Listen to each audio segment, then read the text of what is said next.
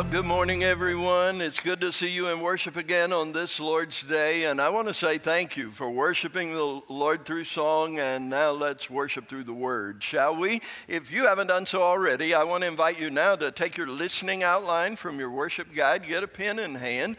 And if you have a copy of the Bible, open it in the New Testament to the little book of 2 Thessalonians. 2 Thessalonians. And as you see on your outline, I've entitled today's message, encouragement and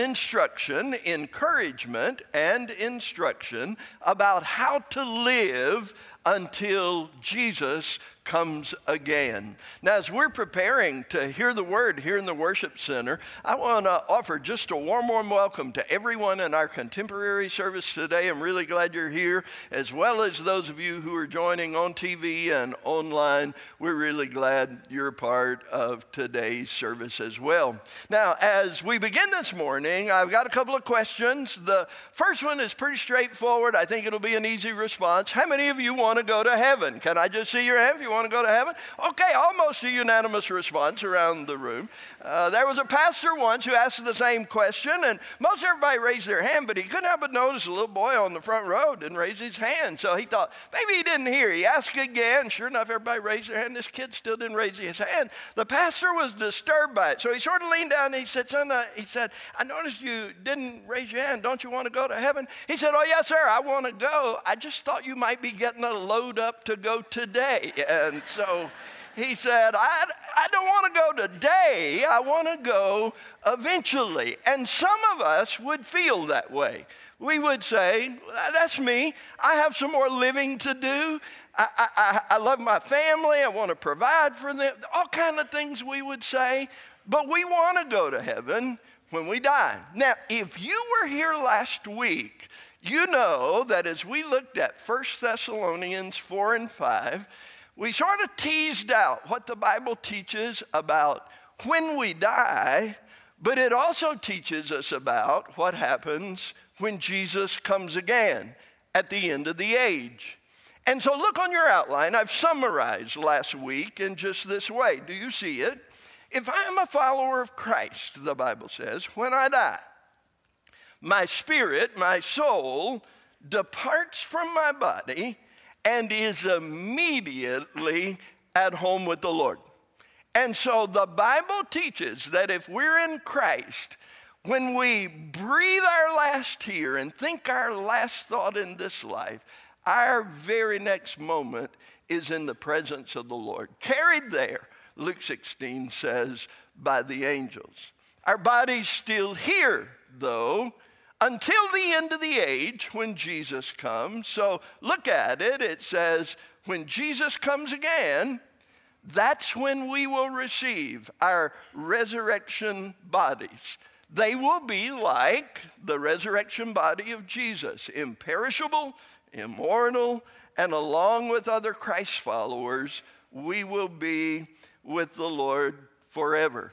And so it means we experience something at death. Our spirit, our soul goes immediately to be with the presence of the Lord. And then our salvation is completed. We are glorified. We receive our resurrection body at the coming of the Lord. It means there's another chapter in our salvation, and it occurs at the end of the age. So that leads me to my second question today, and that is, how many of you are glad that the game's not over at the end of the third quarter? Can I see your hand if that's true? Yeah, I think so, right?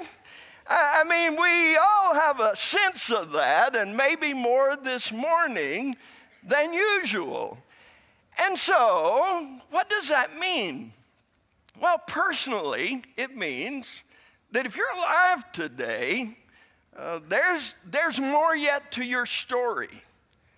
And it may be that the most significant things in your life occur in the last quarter or in the last part of your life, however many more days the Lord gives to you. The other thing that the books of 1 and 2 Thessalonians teach us by focusing on the return of Christ is it reminds us that The game of life that we're in is not in a circle. It's not cyclical. Instead, it's linear. It has a beginning and an end, and the end will come. The final horn will sound. The horn will blow. The trumpet will sound. The voice of the archangel will shout when Jesus comes again at the end of the age. So, the Apostle Paul in 1st and 2nd Thessalonians is orienting those first believers and us, not only to the end of our lives, but to the end of the age. Now, today we come to the little book of 2nd Thessalonians. It's really short. It's only 3 chapters. And why 2nd Thessalonians? Well, it's because it was a part of our chapter a day readings this last week. And if you're not in that journey yet, you can pull out your phone right now, wherever you are, text the word chapter to 22828, sign up with your email address, and join in with hundreds of us as we're reading God's word every day and applying it to our lives. So as we read through 2nd Thessalonians this last week, we probably took away, one of the big things was some encouragement. So I'm just hoping, before we're done today, in your heart, in your soul, in your spirit, in your walk with Christ, if you're a Christ follower, you're going to be encouraged. One of the second things we see is some instruction about how to live. Before we're done, there's going to be some very practical, down-to-earth instruction. Can I also say, though, that here in just a moment, there are going to be some rather sobering kinds of words from Scripture that it's important for us to hear and to take account of today. You know, it reminds me of the value, really, of reading all of the Scripture, a chapter a day like we do it, because it means we get the full diet spiritually. We don't just pull out the parts that we like. Instead, we hear all the words of Scripture, and as a result, we're formed, we're shaped, our mind, our heart, our person, with the full truth of God. Because you see, what we're about at Ingleside is not just drawing a crowd, and it's not just offering some superficial sunshine of encouragement that might see you through a little while. Oh no, we want to make disciples that are deeply rooted, that have steel in their spiritual spine, who are rooted in the truth, who grow to full maturity and are able to stand when the tough times come for the glory of the Lord. In order to be that kind of disciple, you have to hear not only the easy parts, but also some of the challenging parts. So, with that little bit of intro, I want to see if I can tease out of 2 Thessalonians a handful, 5 truths today, see if we can apply them to our lives. Are you ready? Got your pen in hand? Let's take a go at it. Write it in. Here's the first truth. Until Jesus comes again, this passage teaches us that God intends for these 3 things to happen. He intends for our faith to grow. Our faith to grow. Not static, not stale, not stuck, but growing. He intends for our love for other believers to increase. It means we're to be in relationship with other believers who will encourage us and we them. And number 3, he intends for our steadfastness, is the way the ESV translates this word. It could be our perseverance to be strong and true. Now, some of you will say, okay, show it to me in the Bible, Pastor. So look at it, verse 1. Paul, Silvanus, and Timothy, to the church of the Thessalonians in God our Father and the Lord Jesus Christ. Grace to you and peace from God our Father and the Lord Jesus Christ. And then notice the encouraging words here. Paul has planted this church just a few months before, during his second missionary journey. He's now in Corinth. He's writing back to Thessalonica, and he's wanting to encourage these new young believers. He says, we ought always to give thanks to God for you, brothers. It means brothers and sisters, as is right, because, look, he's saying, I'm really proud of you.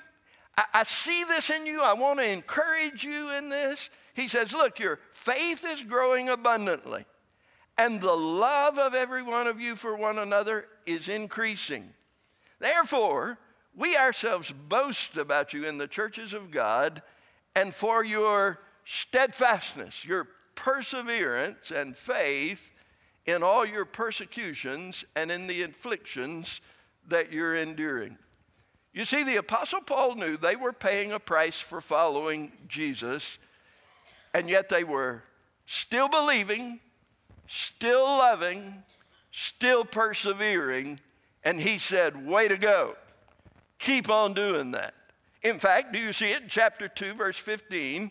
He says, same phrase we read a few weeks ago. So then, brothers, stand firm, stand strong, don't go wobbly, stick by the stuff. Now, why did he put such an emphasis on perseverance, steadfastness, keeping on? Well, I think the Apostle Paul knew, and we ought to know, that spiritual fruit is produced in our lives. Faith grows, love increases, character is changed only over time. It does not happen immediately. I read this week a story about a guy who once bought a house, had a tree in the backyard, and it was wintertime. Nothing marked this tree as any different or special from any of the others, so he didn't take great notice. But when springtime came, the tree grew leaves. They were tiny pink buds on it as well. And he thought, wow, now this guy didn't know a lot about plants or trees or anything, but he just thought, wow, that's beautiful. How wonderful, a flower tree. I'll enjoy its beauty all summer long. But before he had time to enjoy the flowers, the wind began to blow. And soon all those pretty pink buds and petals were blown off the tree and were strewn across the yard. And he thought, well, what a mess. This tree isn't of any use after all. He thought negative thoughts about the tree. The summer passed. One day, the man noticed the tree was full of green fruit. It was the size of large nuts. He picked one of the larger ones and he took a bite, and when he did, he said, yuck. He threw it to the ground and he said, what a horrible taste this is. This tree is worthless. Its flowers are so fragile, the wind blows them away. Its fruit is terrible and bitter. You know what? When winter comes, I'm going to cut this tree down. But it was a good thing that the tree did not take much notice of the man, and the tree did not listen to his words. Instead, the tree continued to draw water from the ground and warmth from the sun, and then in the late fall, it produced beautiful, crisp, red apples, just like you would put in an apple pie. Can't you taste it this morning? And here's the lesson for us. Some of us see our own lives and the lives of others, and we make judgments before the final horn has blown. We see Christians with their early blossoms of happiness, and we think that they should be that way forever. Or we see our own lives, and we remember what it was like when we first trusted Christ, and we think that'll be the way it is forever. But that's not true. Or we see bitterness in the lives of some others, or in our own lives when we walk through a season of suffering or great difficulty. And in our own soul, we feel like that we will never bear again the better fruit of joy. But the Apostle Paul is saying to those first believers and saying to us, if by God's grace you will grow in faith and increase in love and persevere in the last quarter, before the final horn, in the next chapters of your life, God will produce good fruit for your own good and for his great glory. And so now listen, brothers and sisters, don't give up. Stay in the race, persevere, be steadfast. stand firm all the way to the end. That's the first message today. I hope you'll be challenged by it. Here's the second big truth I want to highlight. Are you ready? Write it in. This little book teaches us that God intends for us to be encouraged. If we're in Christ, God intends for us to be encouraged by the fact that a day is coming when justice will be done. A day is coming when justice will be done. Now, I don't have to convince you today that our world is broken, do I? I don't have to persuade you that things are not as God intended them to be. You know, one of the songs we sing often here at Ingleside is one that begins with a call and response. It's antiphonal in its method. And the soloist sings, "Do you sense the world is broken?" And what do we sing back?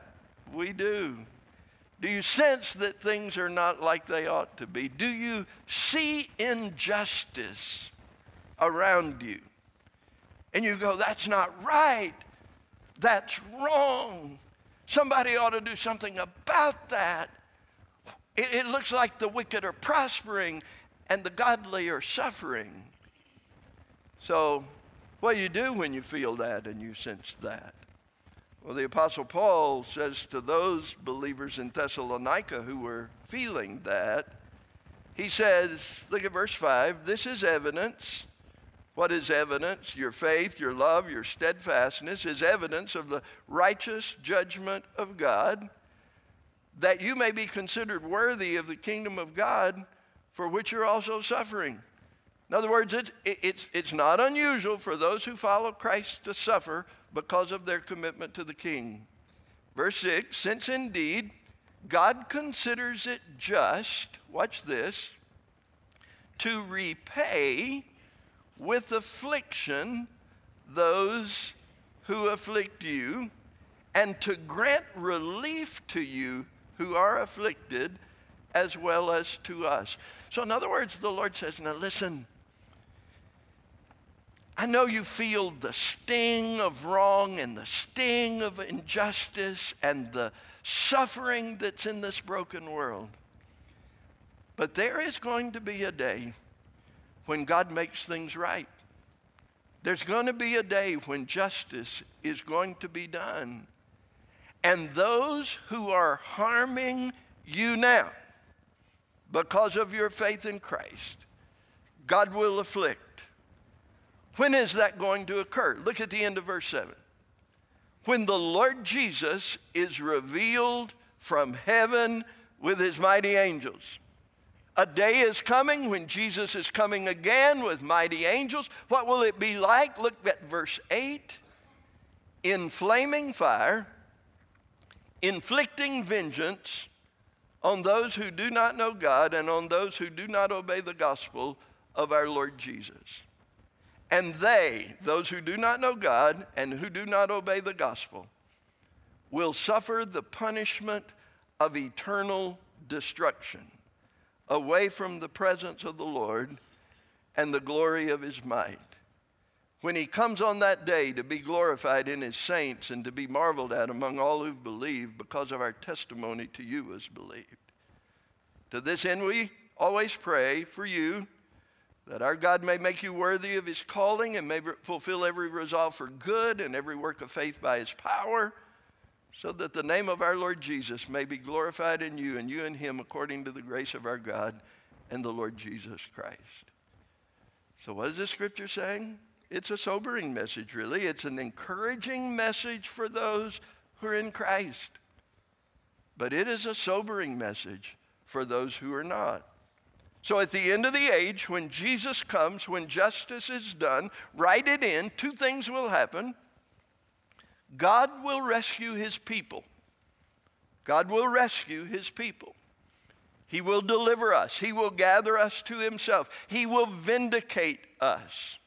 He will glorify us. God will rescue his people, and this passage teaches us that God will punish. He will punish those who reject the gospel and who afflict his people, and it will be the punishment of eternal destruction. So now look right up here. I would assume on a Sunday morning at Ingleside that most in this room would say, if asked, I am trusting Jesus. I am following him. By God's grace, I have repented and believed, and I'm trusting Jesus as my Savior. And I look forward to his coming because he will gather me to himself. But now listen. If you yet shake your fist in the face of God,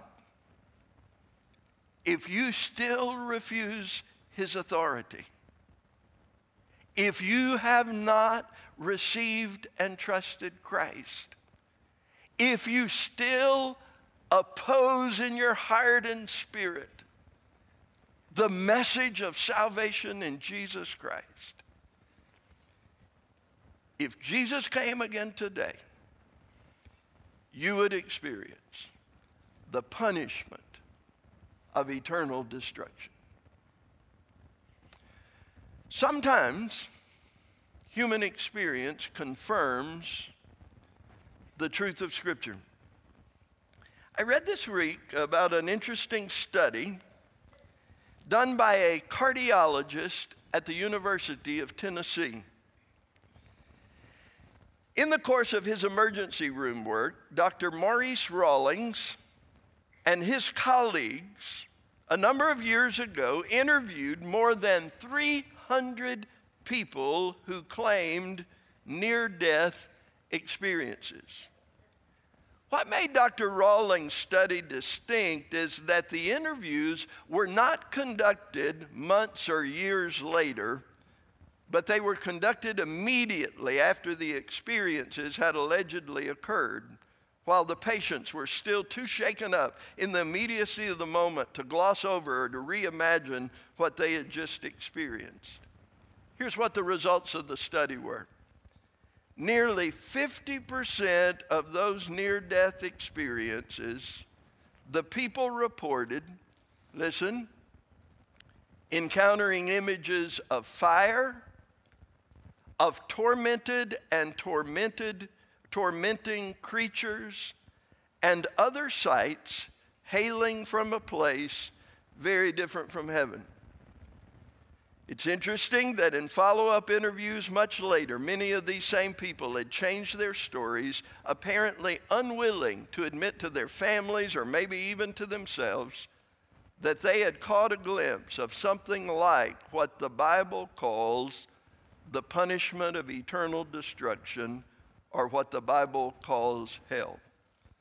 Dr. Rawlings concluded, quote, just listening to these patients has changed my life. There is a life after death, and if I don't know where I'm going, he wrote, it's not safe to die.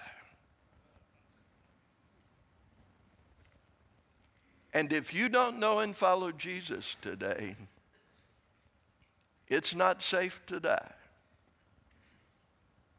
And with everything that is in me,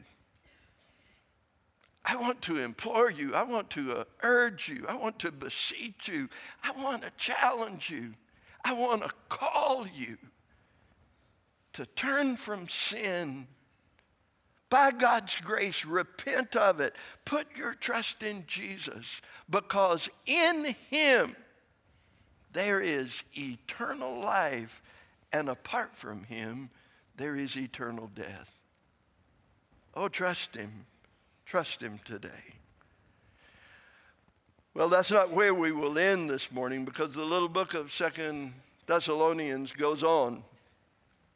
I want to give you the third insight quickly, write it in, and that is that God intends for us not to be disturbed or deceived by false teaching related to Jesus' return.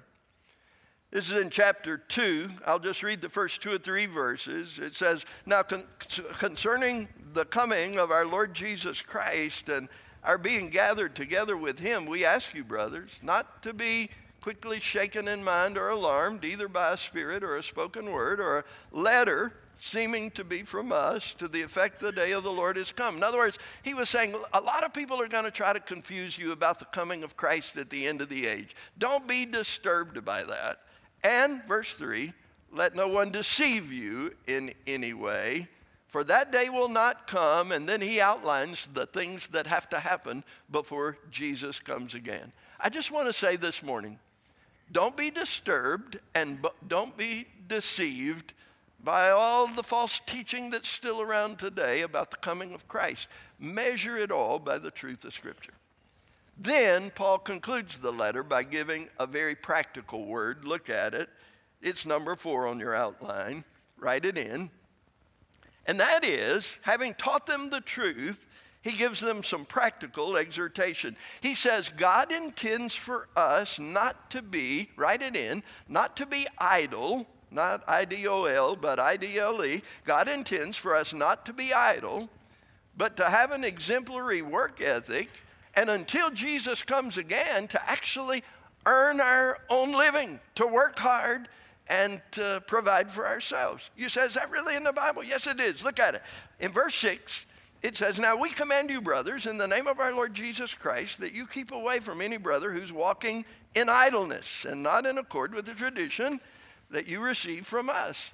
For you yourselves know how you ought to imitate us, because we were not idle when we were with you. And then Paul uses his own example. He says, nor did we eat anyone's bread without paying for it, but with toil and labor we work night and day, that we might not be a burden to any of you. It was not because we do not have that right, but to give you in ourselves an example to imitate.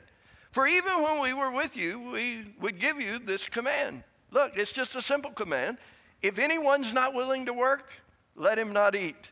For we hear that some among you walk in idleness, not busy at work, but busy bodies. Now such persons we command and encourage in the Lord Jesus Christ to do their work quietly and to earn their own living. Now, we all know that the Bible teaches that if there are those who, because of their health situation, cannot provide for themselves, Christian generosity and charity ought to be expressed so that there's love and provision made for those who can't care for themselves. But do you know what the Bible says? It's really interesting to me that it appears in this little book. It says, if you're able to work, you ought to work. And if you're able to work and you don't work, then you ought not to get to eat. You ought to provide for yourself. You know, this week as I was studying this passage, I came across a letter that one of our former presidents, Abraham Lincoln, wrote to his stepbrother, a guy named John Johnston, in 1850. And his stepbrother, John Johnston, had written to Abraham Lincoln asking him yet again for a loan of some money so he could settle some debts.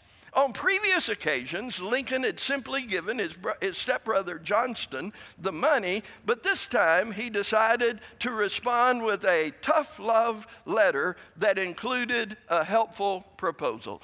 Do you want to hear Lincoln's letter? I thought you would. Let me read it to you. Here's what he said. He said, Dear Johnston, your request for $80, I do not think it best to comply with now. At the various times when I have helped you a little, you have said to me, we can get along very well now. But in a very short time, I find you in the same difficulty again. Now this can only happen by some defect in your conduct. What that defect is, I think I know. You're not lazy, and still you are an idler. I doubt whether, since I saw you, you've done a good whole day's work in any one day. This habit of uselessly wasting time is the whole difficulty. It's vastly important to you, and still more so to your children, that you should break the habit. You're now in need of some money, and what I propose is this: that you go to work, tooth and nail, for somebody who will give you money for it, and to secure you a fair reward for your labor. I now promise you that for every dollar you will, between this and the 1st of May, get for your own labor, I will then give you one other dollar. And now if you will do this, you will soon be out of debt. And what is better, you will have a habit that will keep you from getting in debt again. But if I should now clear you out of debt, next year you would be just as deep in as ever. Affectionately, your brother, Abraham Lincoln. So what do you think about Lincoln's letter? I think he may have been reading 2 Thessalonians. Because guess what it says? We're to each work quietly and earn our own living. I think Thomas Edison probably read this chapter too. He once said, opportunity is missed by most people because opportunity is dressed in overalls and looks like work. And so today, the Lord is saying to you and me, trust and follow Christ. Be prepared for your death and the end of the age. And until Jesus comes, do your own work. Earn your own way. Don't sponge off of others. Do the work that God has given you to do. And then the book concludes just with some encouragement. Write it in. God will sustain us by his grace and for his glory all the way to the end of the age. Look at it. I mean, it runs like a river through these 3 chapters. He says, now may our Lord Jesus Christ himself and God our Father, who loved us and gave us eternal comfort and good hope through grace, comfort your hearts and establish them in every good work and word. Do you see what God does? He comforts us. He gives us hope. He establishes us. Look in chapter 3. Finally, brothers, pray for us that the word of the Lord may speed ahead and be honored as happened among you, and that we may be delivered from wicked and evil men, for not all have faith. Look at this, verse 3. I love it. It says, but the Lord is faithful and will establish you and guard you against the evil one. And then at the very end of the letter, as for you, brothers, don't grow weary in doing good. If anyone doesn't obey what we say in this letter, take note of that person, have nothing to do with him, that he may be ashamed. Don't regard him as an enemy, but warn him as a brother. And now may the Lord of peace himself give you peace at all times, in every way. The Lord be with you all. Listen, church family, nobody really knows what's ahead for the church of the Lord Jesus. But it is likely to have seasons of suffering and injustice in it.